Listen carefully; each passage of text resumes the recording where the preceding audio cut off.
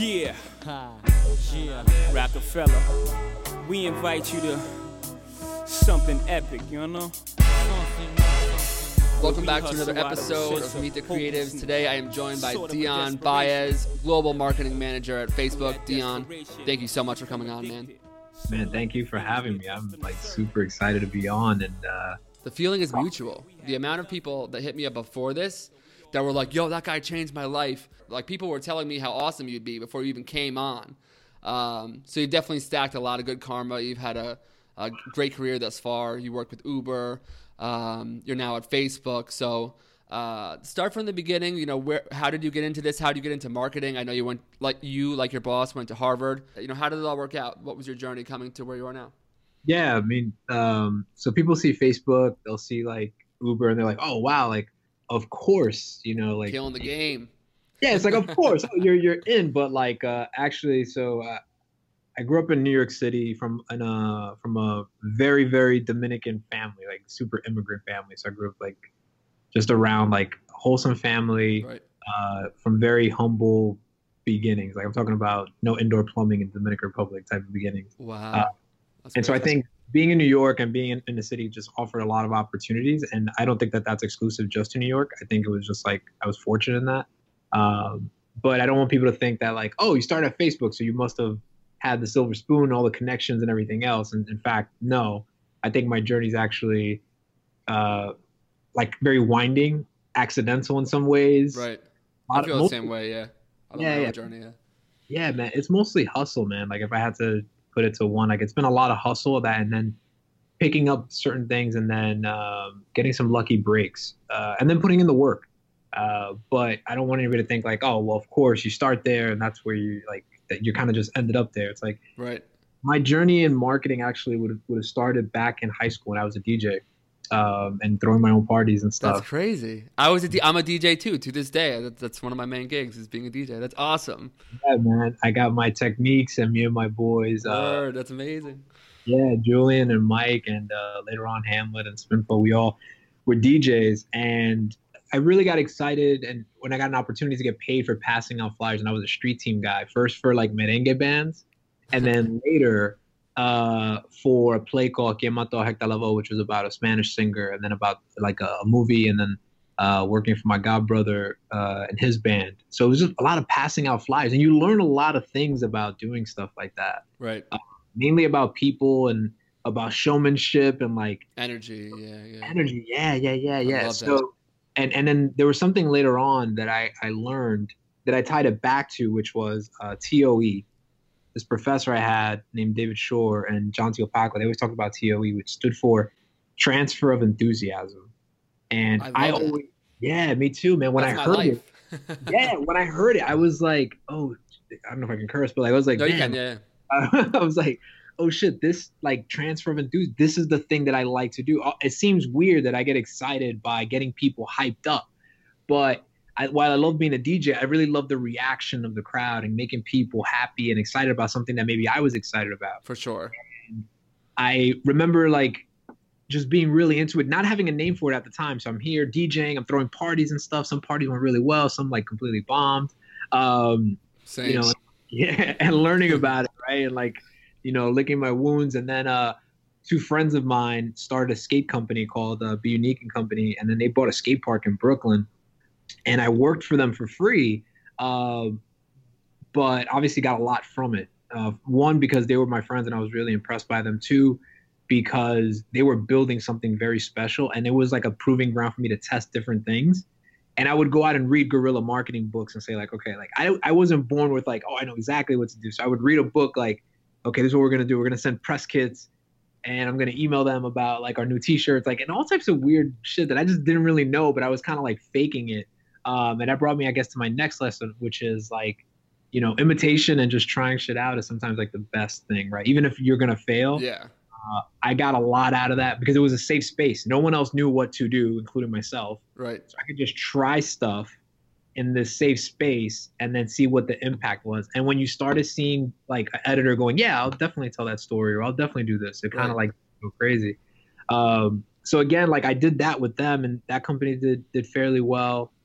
But at the same time, I was like, well, I can't make a living doing this So after college, I remember I got to go to Europe, and I didn't have a lot of money, but I went to Europe, and I got my student loan invoice back, and I was like, oh shit, I got to pay my student loan back. So I came back from Europe, and this temp agency I was working with was like, hey, we have this gig for you. I know it's not what you studied. I studied history.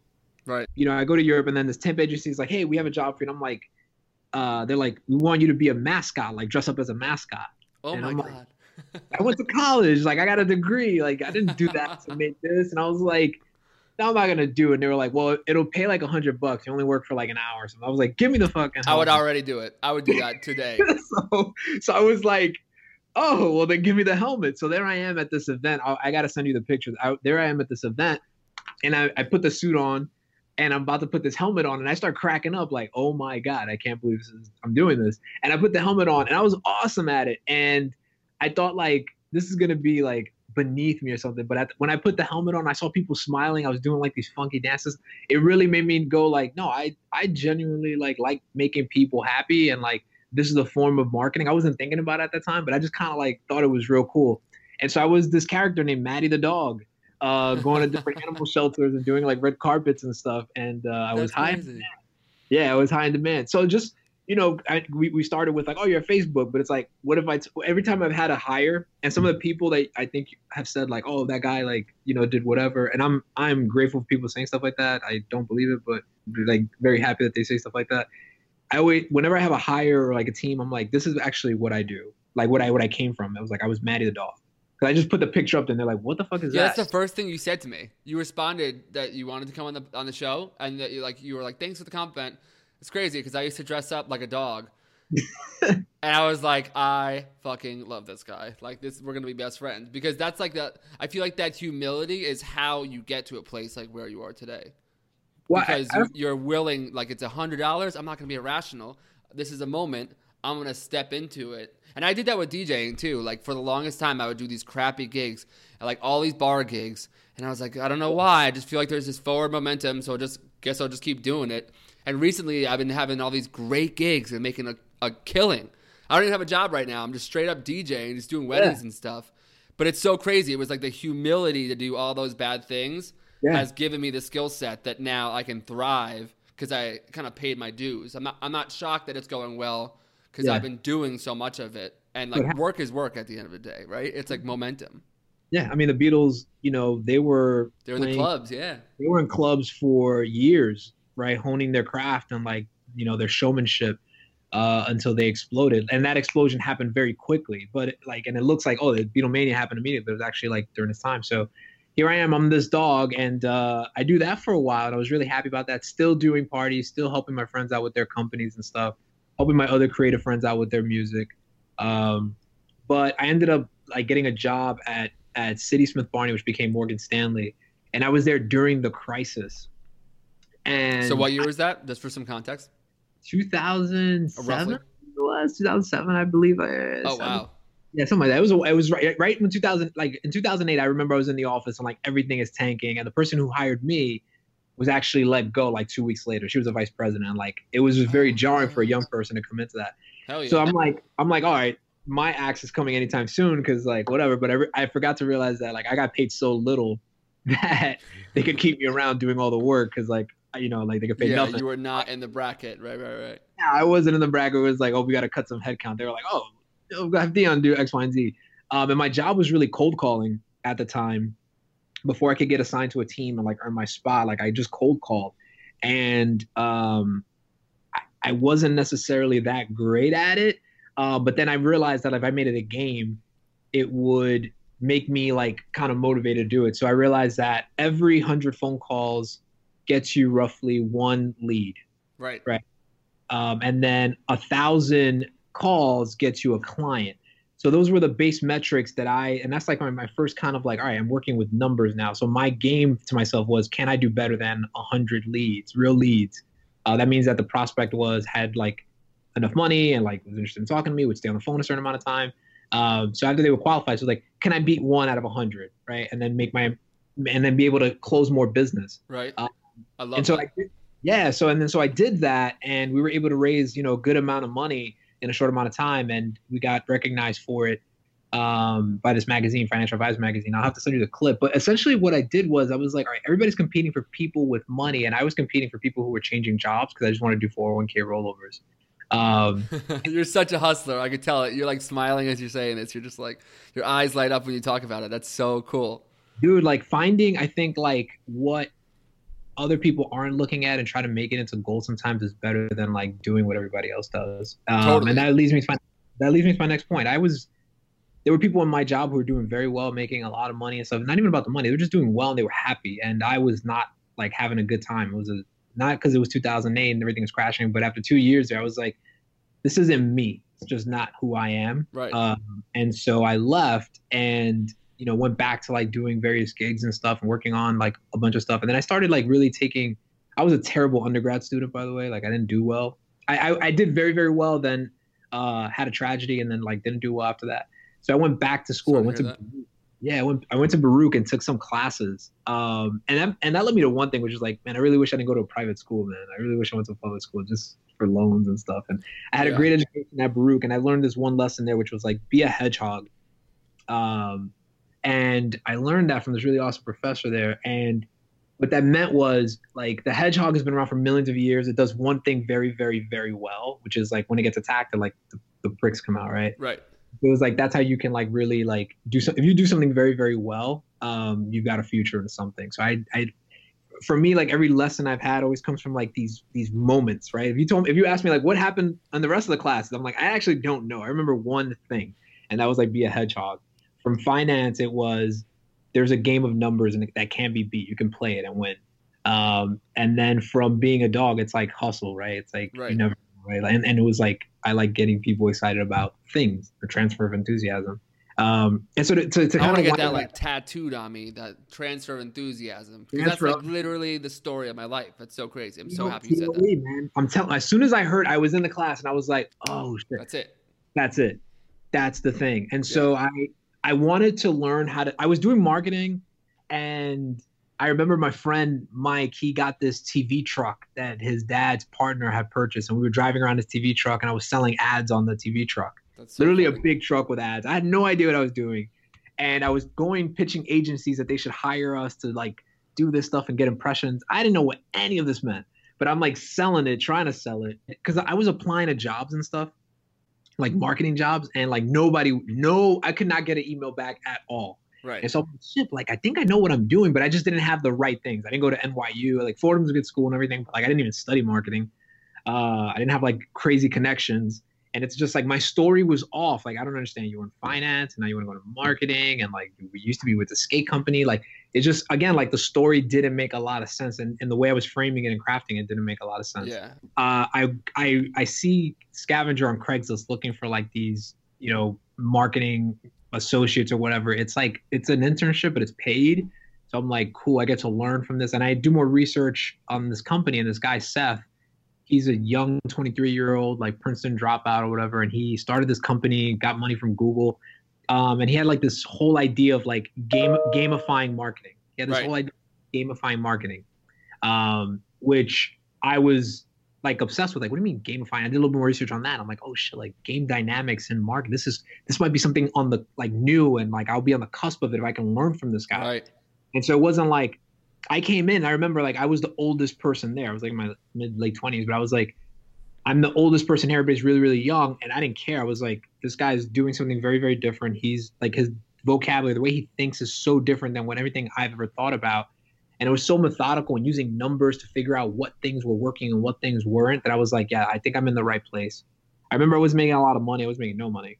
And I thought I was in the right place for the first time, right? I made a lot more money in finance, but I was like, no, I'm in the right place. I would look to my left and my right in finance, and I'd look at people, and they were like in it, and they were happy, and like this is what they wanted to do. And I'm like, I'm not that. I'm never going to reach like the top of I don't even care about reaching the top of this thing, because I don't care about this thing. And that's not where your enthusiasm lies, right? Yeah. Here I am now at Scavenger, and they're talking about like closing door theory and like engagement and extinction and like all these, and like reward, like all these different game like mechanic like principles and stuff about marketing, getting people to do stuff in the real world based on like these theories. And I was just like, amazed, right? Like I got $10 in my pocket for the week maybe. And like, I'm like, yes, like this is amazing. I'm in the right place. And I worked there for a while learning basically like how data drives marketing decisions, right? And then how to tell stories through marketing, but really with them, it was mostly about like, hey, data is going to allow us to make better marketing decisions. And through that, we'll be able to transfer like enthusiasm. They didn't say those words, but the way I took it was this, and this is kind of like what I've realized since then is like storytelling to me is like, that's the thing that I love the most. Everything you see, whether it's Photoshop or Facebook ads or whatever, right? These channels that you use are all just ways to tell the story. They're all just like things that facilitate the storytelling. Yes. So, and being at Scavenger, like, I think it was such an important thing for me. One, like I realized like what I love, which was working in teams of people and like being in certain like free environments where you can think about stuff. Two was like, I really loved about the idea of like just getting people excited. In Scavenger's case, it was about like this game product they had and also about like this payment platform that they had, which was like for restaurants and giving people free food. And I just thought that was really, really cool. So I finished up at Scavenger and I'm applying to jobs, traditional jobs. I'm getting more looks now, but it's nothing really super exciting. And Scavenger had left this space where they were doing like these special like game lead generation, like game tactics. Basically, they would put up a prize in a city and they say, hey, this car is in your city and you can log on to play this game and you can win the car like on this day. Right. And what it would do was, one, it would create excitement over the car product. At this point, it was like various companies, like the Chevy Sonic at the time, when that first released. Right. We ran across the country, so I was flying across the country, giving away cars to people. It was like fucking amazing. You got to see when they found it too. Like you got to be like, "Here's your new car." Yeah. So it's a big scavenger hunt that's through the Scavenger app. At the same time that like we're making people like in this game, they're really running around the city, and you're seeing this, and you're like, oh my god, like technology is making all these people move to these places, learn about the car, answer questions about the car. Chevy was ecstatic about it. And, here I am like. That's an awesome case study right there, man. That's awesome. It was awesome. And so we're giving away cars, generating leads and impressions and all types of awesome things for Chevy and being really interactive for them. And it's all being done through this app. So I'm like, all right, this is a game changer. Scavenger decided to pivot to their other product called Level Up, and they left that Scavenger product alone. So I said, man, maybe I can do this on my own. I didn't have like great offers coming up. And so I was like, man, maybe I can do this. I remember last year, my master's, I was like, last few months of my master's, I was like, I think I can. And that was at Harvard, right? Your master's at Harvard? Yeah. So I did my master's through the continuing ed program at Harvard. Yep. Okay. Yeah. And so I'm literally thinking about how do I build, like, I was like, I think I can do this. I think I can do this on my own. They're not in this business anymore. I think I can do this, but I don't have the technical expertise to build this thing out. I don't have funds like that. I don't even have a real client base to even like start figuring this thing out. And I remember I remember having a conversation with someone. I was like, I think I can do this. And I ended up, just saying like, all right, let me just call 100 people and see like, if I could bring this to your market, to your business, like, would you sign up? And I got enough like soft yeses that I was like, all right, let me do it. So I took my credit card out. I made a bunch of cold calls. One of them was to this gentleman named Bob Bentz. I made calls to everybody. Like, hey, can you help me build this? These were all like providers of like telecom services because I needed like to help me. I needed like a data plan and bandwidth and stuff to help me build this thing out. Right.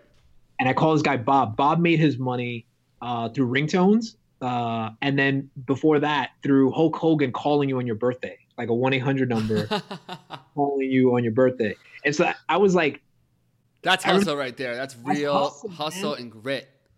Much credit to Bob because I pitched a lot of companies. There was one of the companies that was really interested as well. And I think they made a little bit better of a deal, which was like, we'll help build this for you and you buy the stuff from us, right? Like I paid for the build out at cost and then I would just have to remain with them as their provider, like who was selling me data. Anyway, but that's crazy though. That's a big risk. It's a risk. And so I took out my credit card, paid 10 G's, man. I didn't even have 10 G's. I put 10 G's on my credit card. I'm like, let's build this. I thought I was getting crazy putting like 2. Oh my God. 10 is a lot. Damn, I put 10 in there for a business, didn't even know. But I had enough soft yeses where I was like, if I could just sell 2 or 3, I'll make my money back. Obviously, Bob was in it to like do even more business, which I was like, hey, and I was hoping to do more as well. But I was like, at least I can cover this. I paid Bob for his time. Hopefully we can make some money together. And just to show you, the person who recognized like the opportunity was someone who had made their money with Hulk Hogan calling people on their birthdays, right? It was like real recognizes real. That's the Right. lesson. Yeah. Which was like, this guy didn't have to talk to me. And then when and everybody said no to me, finally one other person said, hey, like actually we'd like to talk to you again. But because I knew Bob's story, right? There's that story thing again. Because I knew his story, I went with him. And we built this thing out, and we were doing these events all over the place. But at first it wasn't working, man. I was dead broke, eating Wendy's 99-cent meals. Wow. Here I am. I got a master's. I'm like, what have I done? I should have just taken a fucking job. And I remember going. And how old were you at this time? I'm like 20. I'm like in my late 20s now at this point. Like, so 20s, because I'm 27. I'm just trying to figure out where. Yeah, you yeah. were right around there. I was right. Yeah, right around there. Yeah, right around there at Wendy's. Like I couldn't even get like the spicy chicken sandwich, man. I remember it was always the nuggets. Spicy chicken sandwich is good. Yeah, that's amazing. It's amazing. And at the time, it's like filet mignon, man. At the time, I'm like, I can't do. So Hell yeah. I'm literally like, and what I realized was the lead time for the customer decision making was a lot. I didn't anticipate like how much it would take, right? Like it was a seasonal thing. These contests that I would put on, and I was working in jewelry at this time, so I'm giving away diamonds. And I didn't realize like it was seasonal, 1 and 2, like the lead time you need when like funds are earmarked at the beginning of the year.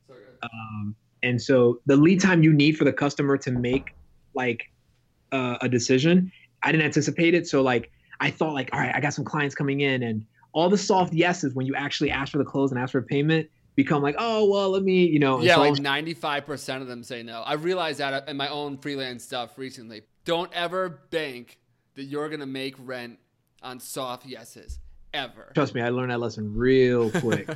Sorry, you're like bringing stuff up that I've thought about, like getting fucked over. I'm thinking about it now. I'm back to like putting myself in Wendy's again. Like I remember, like it was almost like, what am I doing to feed? But I just kept going, and finally, like it started working out. But I remember like I didn't know a lot of things about business at the time, like tax structure or like having a bookkeeper, or even how to build like WordPress sites and like how to even like build a form. Like people were like, hey, what's your website? My website was terrible. And I was like, oh man, I got to like learn how to do all this stuff.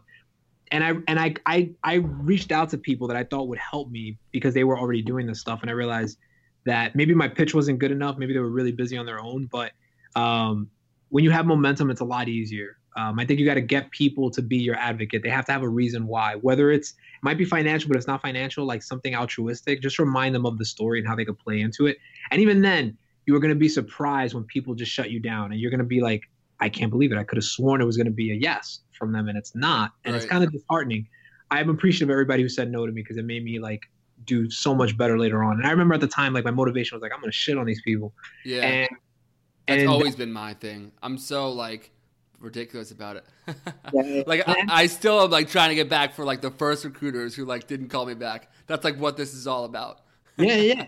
Same. Even now, like it's, and then after a while, I realized that that's not good enough because when you hit that thing, you go, that's so petty, it doesn't mean anything anymore. So for me, it was like I changed my narrative from like I'm gonna get them back or like fuck them or whatever to like they're part of my story. They make it more interesting, right? Like this podcast like is more interesting because of everything you've gone through, because those recruiters said no, right? And at the same time, it's like I go back and do a case study of myself. Like if I was a recruiter, would I have said yes? And I have to be honest, like no, I wouldn't have said yes. Oh yeah, that's the best feeling. That's the best part about getting older is that they were all totally right. And I remember thinking like they were like terrible people. No, I was a subpar candidate, right? Like, period. Same. I was like, I'm not like, I didn't demonstrate anything. I didn't tell my story the right way. And I didn't improve my odds. I didn't play that numbers game. It's like it takes like a year or two though sometimes for you to realize though. You know what I mean? Sometimes you need to get really good to like. I feel like as a photographer, I needed to get to a certain point where I was good enough that I could realize that I sucked. Yeah, and I think like the more I've taken that approach, like the more blessings that come. Like I genuinely am really happy. Like recently, one of my friends, Kareem Blair, he used to run a company called Lamar and Dolly. He's now like a designer over at Nike, and when I saw him get that job, like I was happy as if I got it, right? Like, or when I see like one of my coworkers, Fadia, get mentioned in Billboard as like this powerhouse of music, like I feel like it happens to me because I genuinely love people winning. And I think I liked people winning before, but I definitely was like, oh man, I want to win. And I still do, but now like I celebrate these people as if it were me. And so it was really tough at the time, man. So after Wendy's, like I finally started getting calls back. Website was fixed, doing all this stuff on my own. And all of a sudden it's a success. And I get a call now from Uber, who is launching in Miami. Uber launches in Miami and they're like, like this is like the initial launch, like with like Travis, like the initial, like they're still like Silicon Valley, not the Uber that people know today, or are they pretty established by this point? So this is 2000. So they first tried to launch in 2013 and had to leave the market, right? Just like regulation. And so that was the famous Miami trip, where it was about 300 employees at Uber at the time. Wow. And this is not, I didn't join that. So a year later, they reintroduced the market. This guy by the name of Kazra Moshkani, an amazing manager, like just one of the smartest people I've ever met. He's now the GM and he's relaunching Miami. He's got this scrappy ass team, mind you. Like I'm interested because here's the craziest part, man. Had I applied to Uber, maybe at Uber because it was such a fledgling company, like it was so new, I might have gotten an interview there. But here I am, like a tech company who's like making a lot of waves is calling me at the moment that I could care less about joining a company. Yes, because it always happens when you can care less. Because now, like, I'm winning. Like, my company's doing well. I started a second company doing SEO and WordPress sites for small businesses and stuff. I wanted a recurring revenue business. Yes. And that was like, I made a good amount of money, more than I would have made at Uber. But I thought about it from more of a long-term thing. And then one of the things that I learned in school was you got to learn the difference between a product and a business, right? Mm-hmm. And my thing, those games I was doing was a product. And I could have made a little bit more, but 4 or 5 years from now, it was like, this thing is not going to last. And so again, I saw another opportunity just like I had with Scavengers, like go in and learn how this company, right, that had taken this gypsy cab model and basically blew it out the water to be valued $1 billion. Go learn how they did that. Right. Because whatever be close to the sun. Yeah. I'm huge on that. Yeah. But that's whatever why we're here today, actually. It's amazing. And like you're a genius because like I get to soak up all these learnings and what people failed at and messed up or did well, and like I get to consolidate it not only for your listeners, which is amazing, but for yourself. It's weird. It's like people are like, this is like some altruistic thing. I'm like, yo, do you understand that I'm getting the opportunity to talk to people who are my like I don't even know them, but they're my heroes. And it's just so cool because it's like a Trojan horse. I tell everyone I know because all my friends are like, I don't know, you have a podcast. I'm like, you make a podcast, man. Go out there and talk to people. Like, you can use it as a vehicle, and then you'll get to talk to whoever you want. It's real case studies. You get to learn from like all these people, all this stuff that basically I'm telling you a journey. Like we just spent 20, 30 minutes talking about a journey that's like X amount of years and a lot of Wendy's chicken nuggets, right? And like a lot of pain. And you get to like soak that up in like 10 minutes. And what's crazy is that there are creators out there who are listening to this podcast right now and are eating dollar slices and living that same life. And like making like 2-hour-long commutes, or they listen to this like after they just got fired. It's just like I just want to prove to people that like no matter what happens, you're gonna get knocked off the horse, but you have the ability to reach out to anyone, and people are people. And the only thing that stands in the way is yourself from reaching out, like we're doing right now, And it's dark, man. I'm not gonna like I don't want to like make it like, oh yeah, it's rosy. Like I was eating nuggets and it's cool. No, it's dark. It's dark as fuck. Yeah, I got so depressed so many times. Yeah, depressed, questioned everything, and like as bad as it's been, I was exactly there. And I work sometimes when I'm tired, I remind myself of what that was like, and I see Wendy's, and I like Wendy's. Chicken nuggets again, bro. I haven't actually in a long time, but I mean, but the truth is the one thing that now I'm like I can do it if I had to again, right? So I'm not as fearful. Right. Yeah. Now you have the skills. It gets a little bit less scary once you have that skill set. Right. Yeah, and so here I am, like I've got like this opportunity to go to Uber. They send me like the salary, and I was like, I made more than that already on my own business, right? After going through this terrible thing, and I remember like I used to wear these sneakers with a hole in it because it would remind me like of like when, like I was trying to build this business and I didn't have shit, and now here's Uber contacting me, and I was like, oh my god, it's only when I was doing my own thing, and the truth is like it wasn't any like.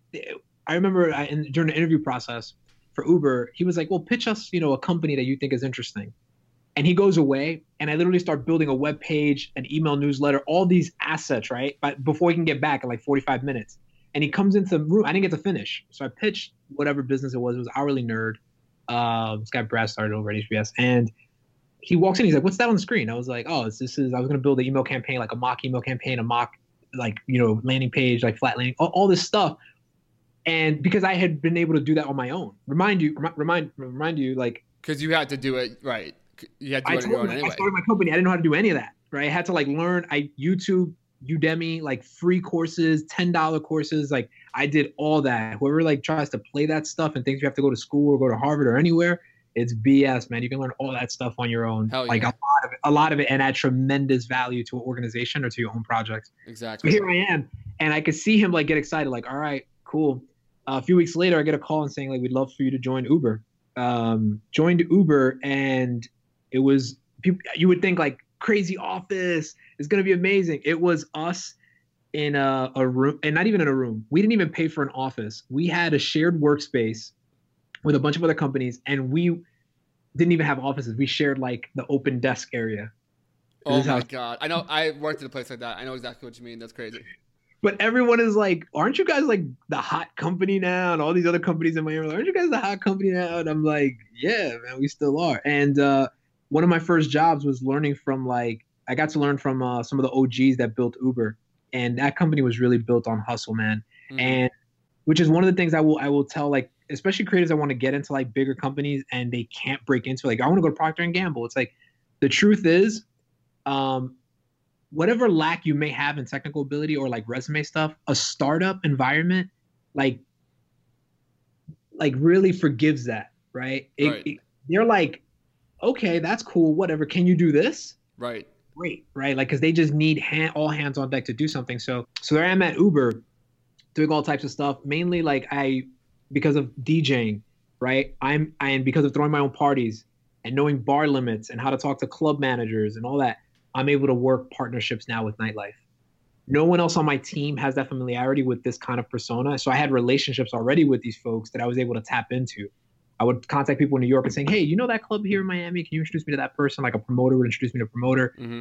Eventually it just led me to meet a lot of people in nightlife. And the thing about Uber in Miami is nightlife is a huge component of when people take trips. So it's very important.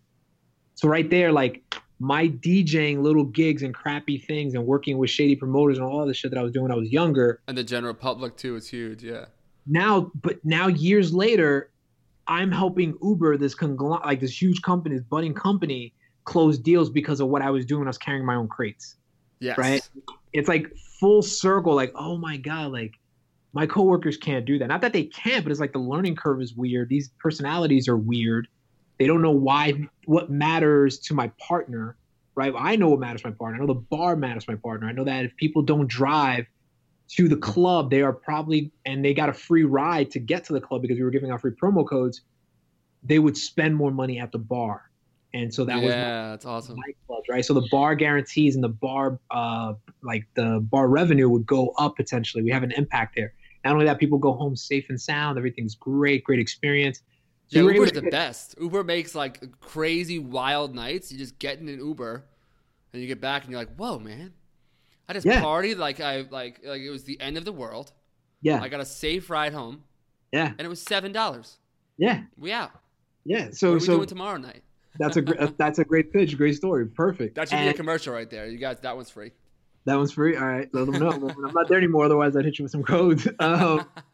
And so, and then another example of that kind of coming to fruition was like, as believe it or not, the thing that I was probably, besides I worked with nightclubs and hotels. Working with influencers was a big one too. I was able to like connect with certain influencers that I knew would be big, even if they weren't big at the time. And there was one in Miami that I met specifically, and that was Baller Alert. And at the time, Baller Alert had maybe like 200,000, 300,000 like subscribers. But I knew that in like the urban sphere, like she would be very big, and she lived in Miami. And you got to meet her because now she has like 6 million. She has a whole entire empire. The way she started was incredible. We hit it off, and I had a partnership with her, and then met a bunch of other awesome folks like Kelvin with the deer, who I told you about earlier. Like just people that I knew, like no one's looking at these folks. I'm going to be able to partner with these folks, and then we'll be able to do stuff later on. And we blew that out the water. Codes were shared like crazy, which made me feel great. People getting home safely. People got free rides. Our affiliates got paid well, which is great. And so learning how to deal with people, like being in clubs and talking to celebrities, when a promoter like booked them, and like, working with various folks and talent, because I was the band boy and like passing out flyers and everything. I was able to talk to these people in like a way that just was very familiar with them and helped close partnerships. Again, something from my past. And my brother, Jose, always reminds me of this. He was like, all the stuff that you think was ridiculous that you did when you were younger is actually what you're doing now. It's on a different scale. Yep. I feel the exact same way. The biggest example, that were the two biggest ones, one, passing out flyers, which we talked about when we started. I got known as like the guy who had like I eventually at Uber created the biggest brand ambassador program in the company in the world for Uber. And I'm not saying that because like, oh, I did it. Like, I helped mold it. The people who were actually out in the streets passing out these flyers. How do you mean exactly brand ambassador? I'm not exactly sure what that means. Perfect, man. See, it's important to ask people. You got to be humble.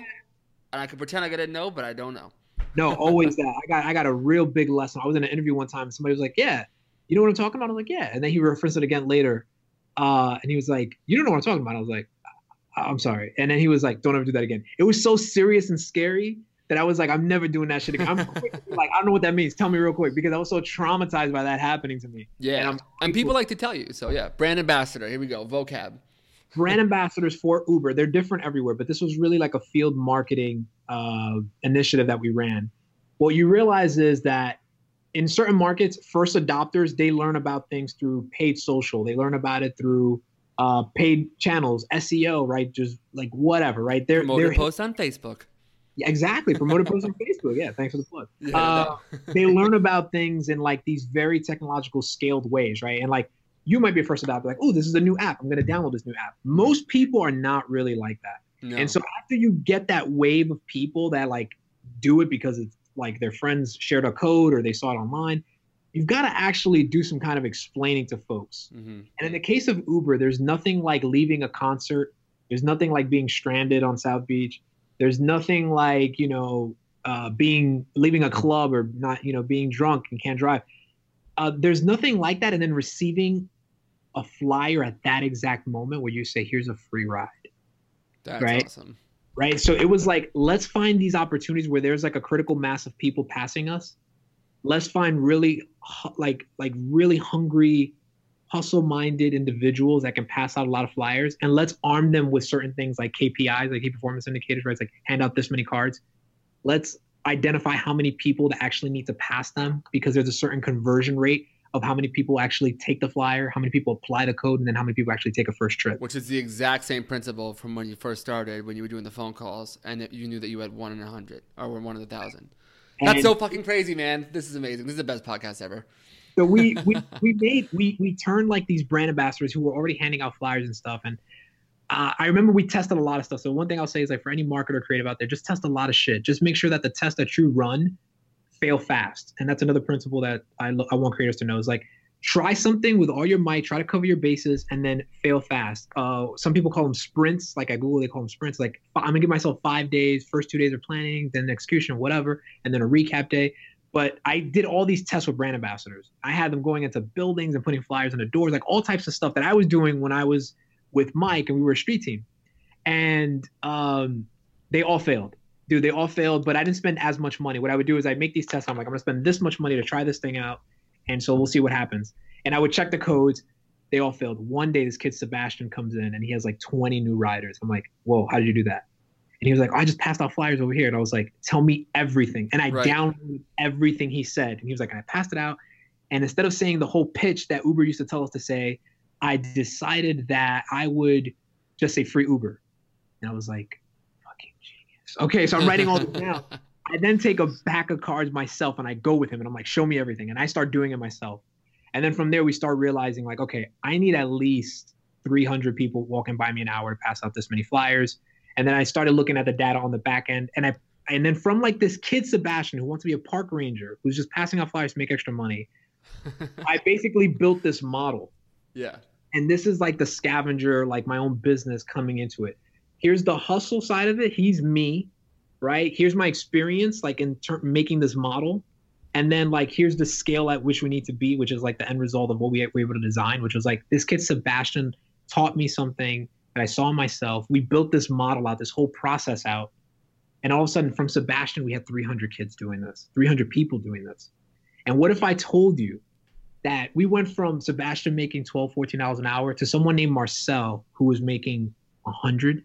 I mean, Marcel Black is probably the most amazing brand ambassador meeting in your life. I think his biggest check, Marcel, if you're gonna kill me, was $6K in 1 week passing out flyers for Uber. That's crazy. I shit you not. And every week I would just like laugh to myself and just go nuts, put my hand up, and I'm just like, I can't believe we're paying this guy this much. But he was earning that money. People were actually taking those trips. He was out there enthused. He was I out gotta there. meet this guy. I want to have him on the podcast. You gotta meet him, man. He's amazing. Marcel Black literally had a drum, would stand on top of a thing outside of like concerts, and he's like, free Uber, would have a drum and like a noise blower and just pass out 1 million cards. Him, this kid Matt, Lily. Oh, like, so like when the concert gets out, he'd be like the guy outside. Yo, that's genius. I love that. And he's just picking up commission. Dude, this was a commission job. And he's an actor, right? And so he just had this side hustle. And I would always tell like brand ambassadors, like, this is not your job. Either you want to work at Uber or you want to do something else. My job is to build this program so that you can make enough money to do whatever the hell you want to do later on. Right. And so that was always like my thing. So it looked like madness. It looked like a bunch of people just passing out flyers, but we were literally getting thousands and thousands and thousands of riders. And we became the largest one in the world. And now we're sharing our learnings with Miami. And I ended up going to Vegas because Lyft had a very aggressive marketing campaign too. At Uber, like we have the nightlife and hotels. We got that locked down. We've got a great affiliate program. And by the way, like that team that I had, that marketing team and the operations team I had at Uber and the Eats team later on, some of the most talented people I've ever met in my life. And I knew they were special shit. And that brings me to that guy, Kazra. The one thing I will say about working with that guy was I learned like talent can come in many different forms. And if you met him, you'd be like, oh, he's going to hire the former McKinsey person, the former BCG, Stanford, this, and this. He hired people like that, from like business owners to people who worked at like traditional companies to just like people who were just fucking weird and had no business being in a room together. And that made us really special. And Miami became one of the biggest markets for Uber because of that. And so I always give that guy, shout out to Kazra, if you're listening. Shout out to you, man, because he's just an amazing listener and a great leader. He's still there. He's now a bigger boss over at Uber. Nice. Everybody who I worked with ended up running like companies. They're either the head of analytics for like $1 billion company, or they're running Europe right now, like for Lime. They're doing all type, or they're like heading up Andrew Gillum's now Recount. Like they're doing all types of crazy stuff, and it's just like I'm not surprised by it. Yeah. We built some awesome stuff at Uber. I was able to do a lot of cool stuff. I switched over to growth at Uber, did that for a little bit, and then I got this call one day from a recruiter. Again, I'm not even. I thought you were going to say Mark Zuckerberg. I was like, damn it. That'd be awesome, right? Like, no, definitely didn't call me. But a recruiter called me. Funny enough, it was someone that I tried to get a job at Uber, and I didn't know this until later. He goes to me, he's like, yo, I'm surprised you took the job, man, here at Facebook. And I was like, why? He was like, well, I told him that you had just, switched roles at Uber and you were doing, I knew you were doing your thing and you're doing really well there. So, and he was like, but I gave him your email anyway. Someone that I had tried to help a year earlier get a job at Uber ended up getting a job at Facebook. And they're the ones who gave the recruiter my email when the recruiter asked about me. What was he doing at Facebook at that time? Right now, he's actually doing really well. He leads his whole like a big team here doing channel marketing. So like scaled outreach stuff for like the media partnerships team. And he's like leading his own team here. That's incredible. Stony Brook guy, from the Bronx, nice. Yeah, man. Just like a really humble, nice dude. And just goes to show you, you just never know, man. Treat people with respect, be humble, even if they treat you like crap, don't change yourself. And you never know. You just never freaking know. And I didn't know that story until 3-4 months after I started at Facebook. He didn't even tell me about that. That's crazy. I never even knew how Facebook got my email address. They said they phrased it as a challenge. They were like, hey, we have this charitable giving thing on Facebook. We're trying to grow the amount of money that charities raise on Facebook. We need someone with outside weird ideas. I had posted about some of the weird ideas, brand ambassadors. We opened retail shops at Uber to get drivers and all types of weird schemes in the way I was thinking about it. And they were like, it caught someone's eye that you think about things in a weird way. They challenged me with this whole thing of would you be interested in coming to Facebook? So I'm like, oh my God, I've been listening to this guy, Alex Schultz, talk about growth. I, am a huge fan of Facebook. This is another level. Right. And I had an interview with the guy here and I was like, how would you tackle this problem? And I just started going off on like weird ideas that I think could scale. Some of them worked when I implemented them, some of them didn't, but just the thought process was really good. But it's testing, like you said, right? Yeah, it was a challenge, man. It was like, hey, we need some weird ideas. We don't want the traditional background because we don't think that's going to work for the industry that I'm targeting now, which is nonprofits. Mm-hmm. And we want to know someone who works with industries or people that are not scalable, and then making like scaled initiatives for them to get them to do something, right? So let's get people to do something. And the best part about the thing that closed it for me was, by the way, Facebook is likely, at the time it was like still debated, but we're not going to take fees when people raise money on Facebook. So I'm like, okay. Damn. So yeah, so I get to like. Wait, did you come up with the birthday thing? No, I did not. Who did? We should give them credit, I feel like. I don't know if you know it offhand, but the product team came up with, there's a collective unit that came up with the birthday thing, but that birthday thing is a huge like winner for millions of dollars, billions of dollars. It's got to be in the millions, right? Stay tuned. But it's making a big impact. I think like even if it's millions or whatever the number is, like nonprofits are benefiting from it, and none of that money goes to Facebook. All that money, 100% goes to the nonprofit itself. So if you raise $100 for ASPCA is getting $100. And so with that in mind, I was like, Dion, take all the crazy shit you've done, all the weird stuff, your experience at Uber, like you want to help people. And it's like, and by the way, the better you do, the more money that these organizations make, and we don't make any money off of it. So it was too much of a thing. So I was like, all right, let's do it. And so I've been here in this capacity now for a year. My main job is I don't work with necessarily brand ambassadors. My job is to scale things. It's like we have this product, we need to get it out to the partners in the world, and there's a million of them. How do you do it? And so there's different ways you could do that via email, web, social, in platform, and then some really weird kind of ways. I've worked on everything from like charitable giving, which is like what you see, the birthday stuff, right. Been going well. And now I think that they just put it in the user experience where you can, or user interface. They just recently put it in where I think you can do it just in a post. So you can create a post and then there's nothing tethered to it. And this is just my own personal opinions here. I want to make sure that I'm very clear about that. But what I love about social media, and specifically about Facebook and Instagram, is the utility that can come from things like generating money, like having groups where you can create a face. Like I know somebody, my friend Jessica Lamison, this is a big shout out for her, and she deserves it. She's incredible. She started a Facebook group to utilize the product of the Facebook group. So Facebook groups, like they're kind of different than, let's say, a page, and there's a different dynamics to that. And she did all the research on that and figured out how to tap into other groups and how to spread her message. And now she created a platform where creatives can come together so they can link up with people who are also trying to build portfolios, all built on the back of Facebook groups. And now it has scaled to a website, and it is growing even bigger. But I mean, just the utility from groups alone, and there are a bajillion things. Facebook Marketplace, yep. I would not have been able to pay my rent the first month that I moved to this condo without Facebook Marketplace. I sold like a G of camera equipment in like 2 weeks.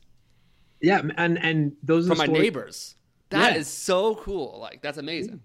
Yeah, man. And so like, and imagine like now being able to say like this shelter was going to close down, but they raised enough money to to pay for their rent or whatever. So it's like, right.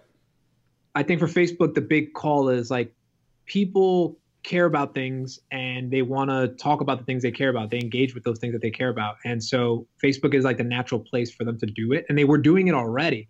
And so Facebook's job and the right thing for it to have done is to like say like, people really care about these things. They want to express that. They want to donate to it. We need to help them do that and facilitate that if we really want to be like all about meaningful interactions. And there's nothing more there's meaningful things, but there's not many things that are as meaningful as like being able to support the things you care about like deeply. Right. We're working on charitable giving, working on things like blood donations in India. So it's been like a crazy hectic ride. Yeah.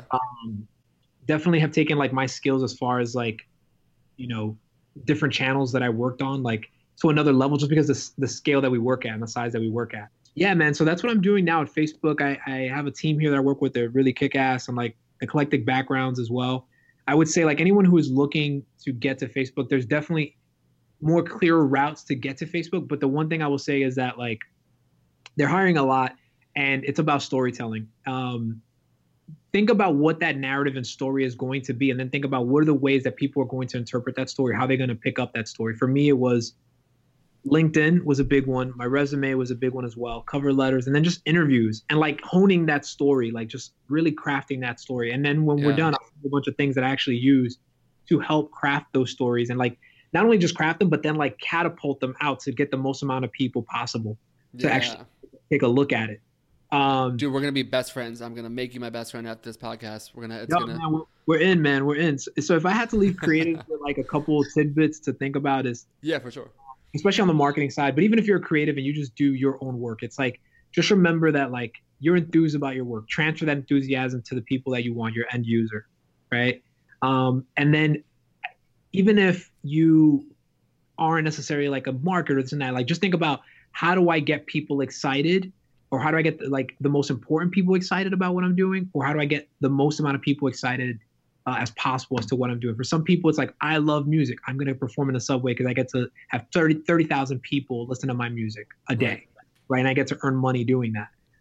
Kid the Wiz is one that comes to mind when I think about that, like how he went from like dancing in the subways in New York to now he's on Ellen. He's on Ellen, right? I love him, by the way. I'm trying so hard to get him on the podcast. He is my spirit animal. I love that kid. Let's get him on. His wife and his cute baby. Yeah, everything about him super genuine. And I mean, Kid the Wiz on Instagram. On the train, got a blue check. You know how many people with 1 million followers would love a blue check and like aren't verified, and Kid the Wiz is verified, right? Coming up with Diddy. Come on. Yeah. Man. I mean, like it's just you know, he's doing his art, he's earning a living, he's supporting his family, and he radiates positivity more than anything. That's the biggest thing about him. It's just positive, big smile. Yeah, Cold Game Kelv, him and his deer. He's a kid from Washington Heights, right? Like who hung out with a deer and like killing it, right? Like he's doing really well. So like, transfer that enthusiasm and then choose the tactics and be a little bit strategic about what tactics you use and what channels you used in order to get that out there. Right. Like he chose Instagram as a visual. Yeah. Yeah. It could be LinkedIn, social media. It could be a show. It could be whatever it is. But just think about like, how do I impact and get like, and then think about the end result that you want, right? Like, so here's my story. I got this enthusiasm. The end result is I want this. And so like connect those things with things that are out there. And by the way, most of them are free.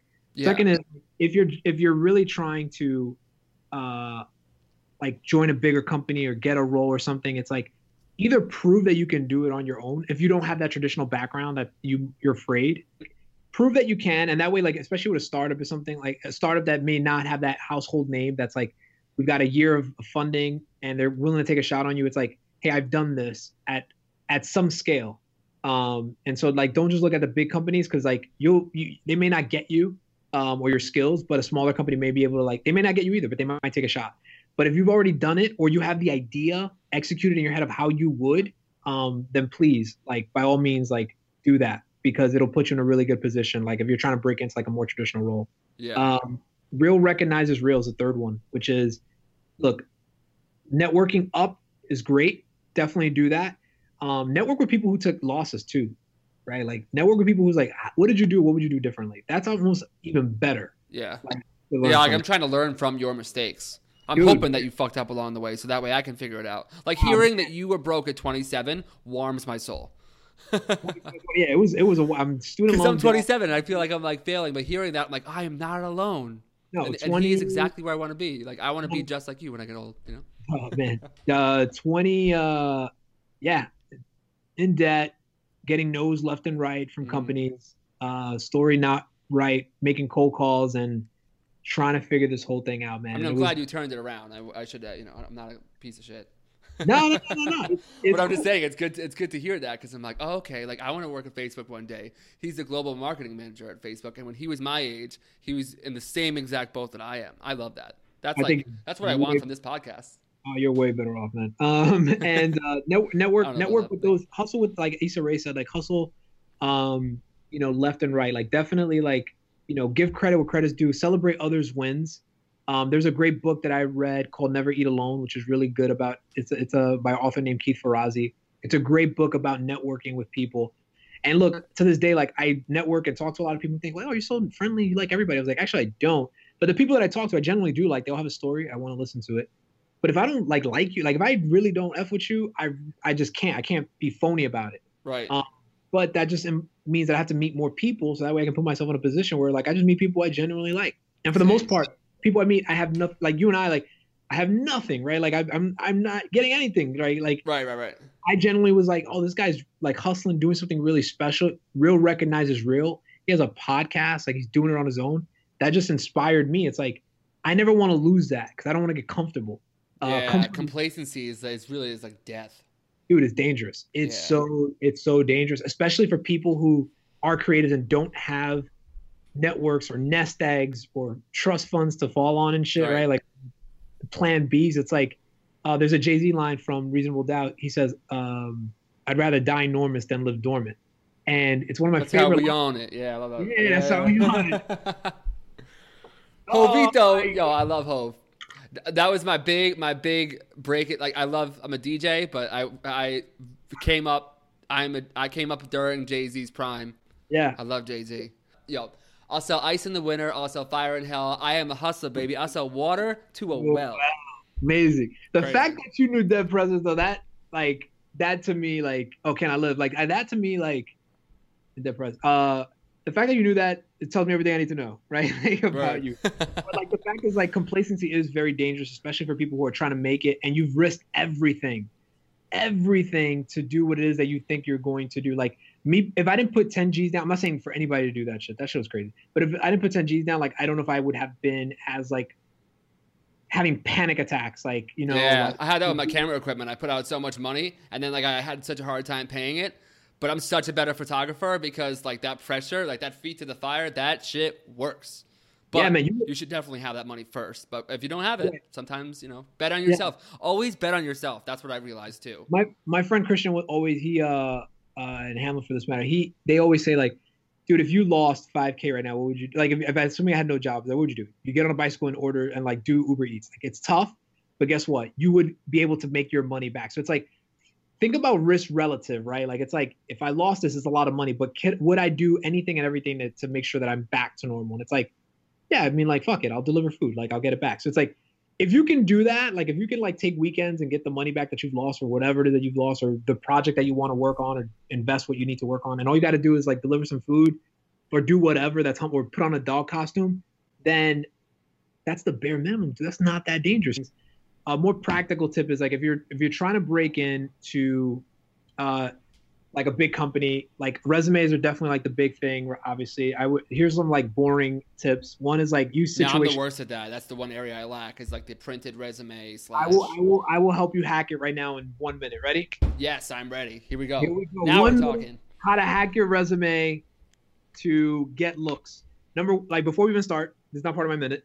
Understand that most big companies use software to filter their resumes because they have there's no way Facebook could look at a human could look at every single resume that comes in. So number one is that's why I don't apply. I talk to people. And then I figure out what to do. Talk to people. Like at Facebook, for instance, your resume would get a look if an internal employee handed it in. So you already are bettering your odds, right? Remember, like we talked about, like the whole 100 prospects. Yeah. You're already bettering your odds by giving it to somebody in the company to give it to you because the odds are they're looking for talent that's like the people they hired and they're going to take a resume from them. That Dropbox that you're sending it into is going to be, you may not get anyone listening to this podcast, no matter where you are in your journey, you deserve to send it. This is the biggest shit that I get from people. People DM me and say, I can't do it. Just like you are entitled to have a conversation. If you're not qualified, you're always entitled to have a conversation. When I met with Francis Smith for the first time I ever went to Facebook, I had the worst portfolio ever. And like now it's finally coming to a place, but you're always, as a human right, you're always entitled to a conversation. No one is better than you just because of their rank. Like you can have a conversation. I literally said, I want to work at Facebook within the next 5 to 10 year window. What should I be focusing on? Yeah. Just a humility to say that. And then, and you're getting game from somebody who's there, like, oh, this is what you're gonna do. So and you eat the food in the cafeteria, and you start thinking to yourself, like, I get used to this shit, and being like, yo, I'm in the door. I'm here. This is weird. That's a part of it. By the way, my first job ever, like after the dog costume, I worked at J. Crew like as a contractor. Contracting is also a really great way to enter like into traditional tech startups. Like freelancing, yeah. Yeah, like contract. Yeah, basically, like they have a contractor role or an agency that works with that company can place you there. That's like a really nice like way to get in. So, all right, like first is like send your resume in. Second is like look for contract opportunities because you're basically going to work there, network with everybody who works there. You're a contractor by name, but you're basically working there. And it's a very easy thing for you to then, it's a lot easier for you to then go to the hiring manager of that group or a different group and then maneuver within the company. People know who you are. They can give you like, recommendations and what stuff. Was that So, share your enthusiasm? No. transfer your enthusiasm. Transfer, but that's your opportunity. It's all about people, even business to this day. Even like it's people to people. Try to connect with people who work there. Second is contracting is a great way in. Lower bar to entry in terms of like having to like, pop out outside of the crowd because this company already has a contract with Facebook and it's a little bit more practical now in resume stuff.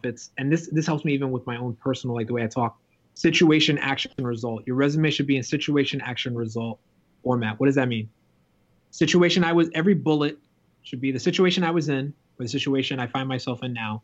The action I wanted to take, I took, or I'm taking, and then the final result of that action. Situation, action, result. It just helps it be very poignant so that if you're creative, because a lot of times creatives have a hard time translating the value they bring.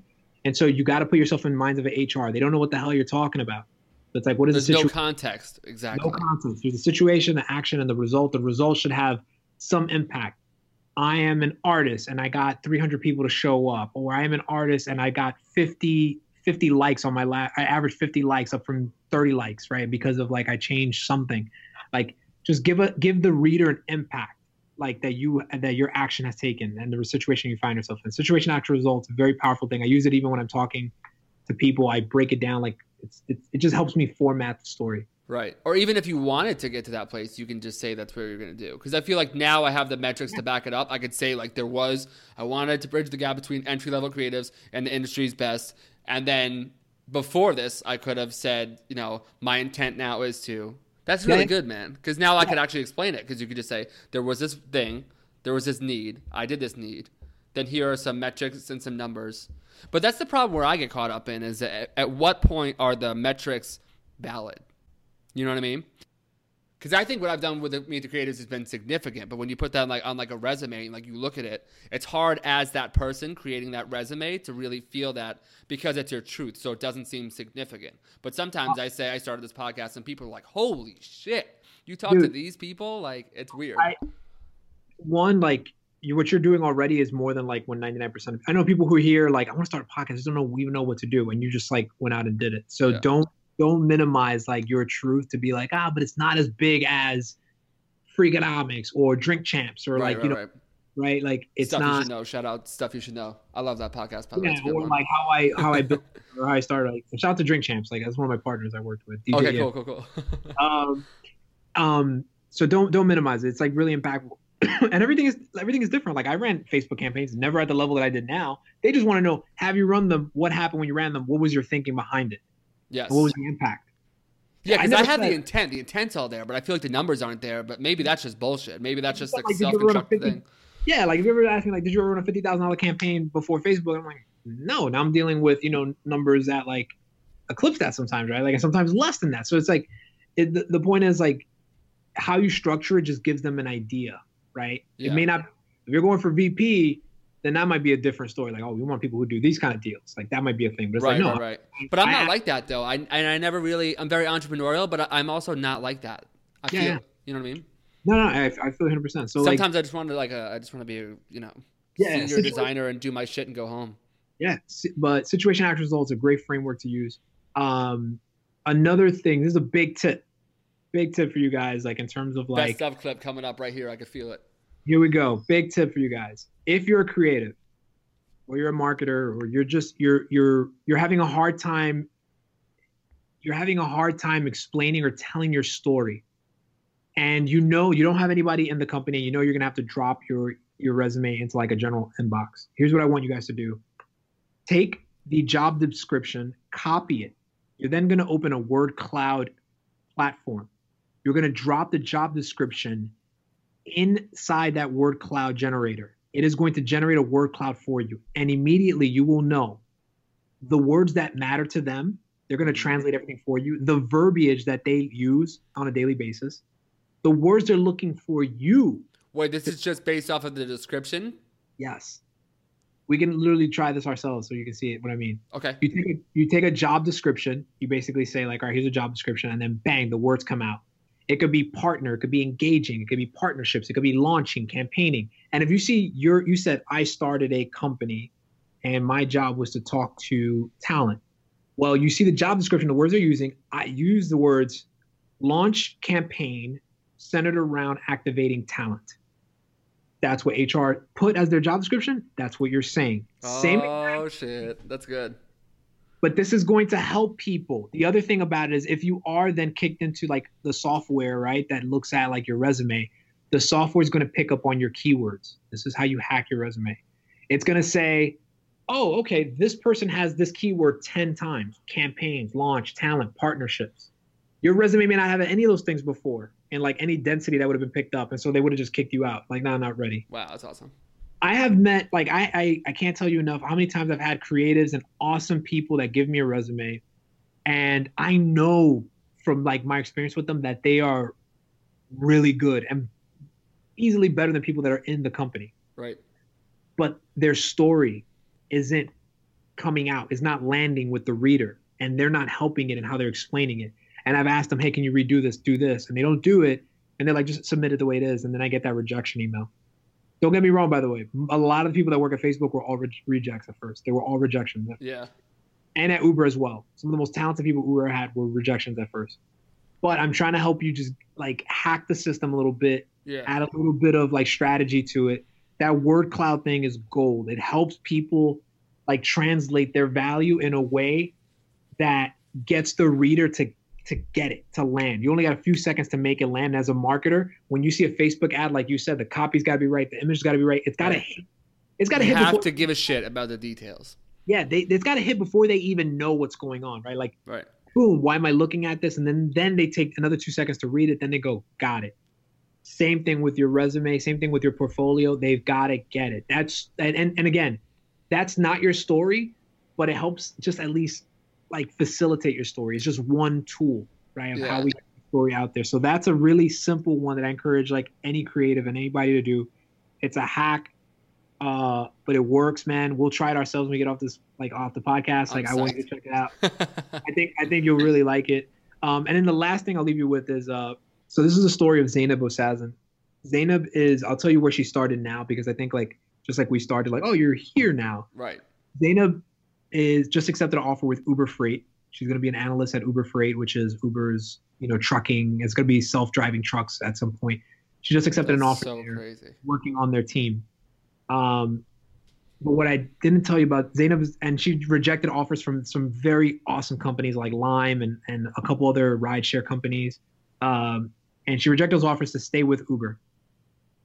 Zainab Osazen was a brand ambassador of mine, who then became a lead, then became a brand ambassador manager, then started executing events for Uber, like operational stuff. But what if I told you that Zainab, the way I met Zainab was she was cleaning my house. Zainab Osazen, I hired Handy to come clean my house because I was like so fucking busy and I was getting too crazy. I usually clean my own house. And she came by and she was like, hey, and she was cleaning my house. She was working her way through college. She was older than most college students. And she was a journalism major that wanted to focus on journalism, had her own like show that she would record with her own handheld camera. Nice. And she's like me. I didn't know her. I didn't know this at the time, but she's cleaning houses to pay for school and like her living and stuff. And I was like, oh, nice to meet you. And she was like, hey, can I ask you a question? I was in Miami, had a really nice apartment. She was like, I clean a lot of houses in this building. It's a nice building. Like you're the youngest person. And at this point, I was like, she's the only person of color that like I've cleaned their house. And I was like, what do you do? And I was like, oh, I work for Uber. Cheap rent, by the way. It was great. So I was like, thanks, but it's not that much. But it was more that I was just the youngest person that she had met. Right. And she was like, hey, I'm in journalism. I'd love to get into like marketing kind of stuff. And I was like, all right, cool, whatever. So I had this open spot on my street team, like one of the street teams that like, just like a regular member of a street team, like handing out flyers. And Zainab worked her way up. She asked, and then she would always ask me, she said, hey, is there anything else I could do? And then she just kept finding areas where there was an opportunity to kind of get in. Mm-hmm. She was like, I'm that guy. I look for cracks. I go. Crack. Yeah, exactly. She looked for the crack. She was like, hey, I'll help you with that. I can do that. And I would tell her, like, look, if you want to move up, I told her straight up. And honestly, like, another thing is, like, creatives, find mentors or find a board of trustees or board that basically a group of people that keep you honest. And that might not be your friends. Your friends may actually be the biggest deterrent because they'll tell you everything's okay, everything's fine. And that may not be the truth. Like, the people that tell you this fucking sucks, fix it. Mm-hmm. This is how you would fix it. You're not being strategic. Hey, you told me you'd do that last week. You didn't do it. People who hold you accountable are sometimes even more valuable. And so I told Zainab, I was like, if you want to move up, you're fine for what you're doing now. But if you want to move up, you're going to hate my guts. I guarantee you're going to hate me. And she was like, it's fine.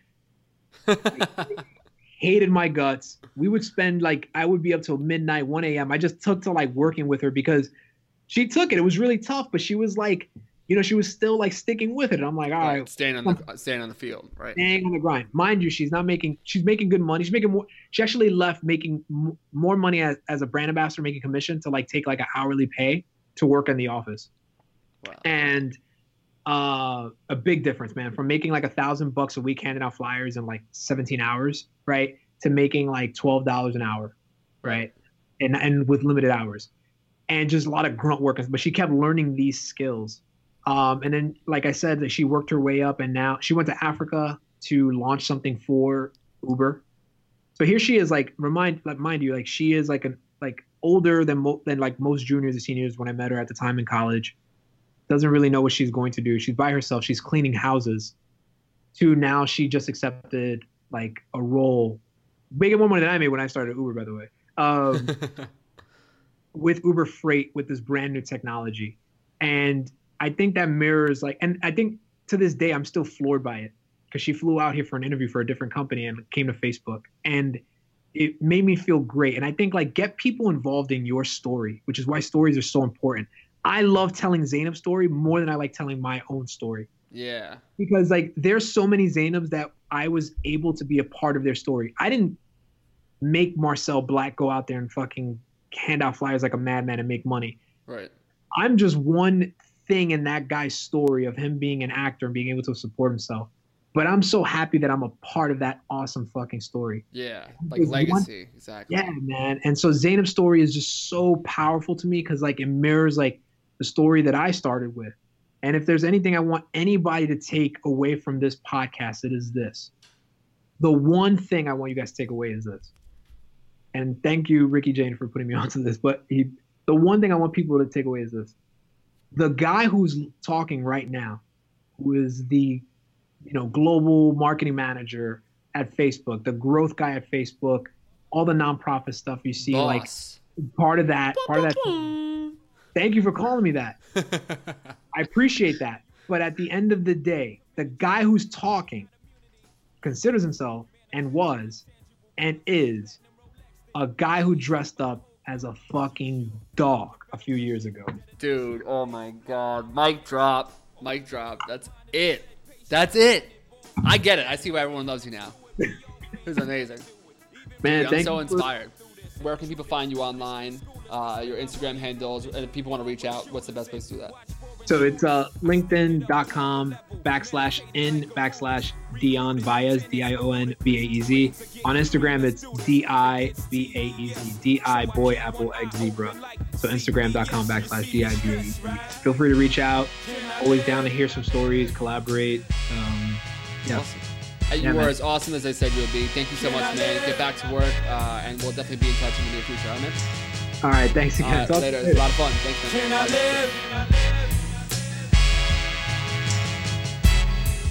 Thanks for checking out this episode of Meet the Creatives. If you enjoyed it, make sure you add me on Instagram, Meet the Creatives NY, and let me know your thoughts. And make sure you subscribe on iTunes. All right. Have a wonderful day. Peace.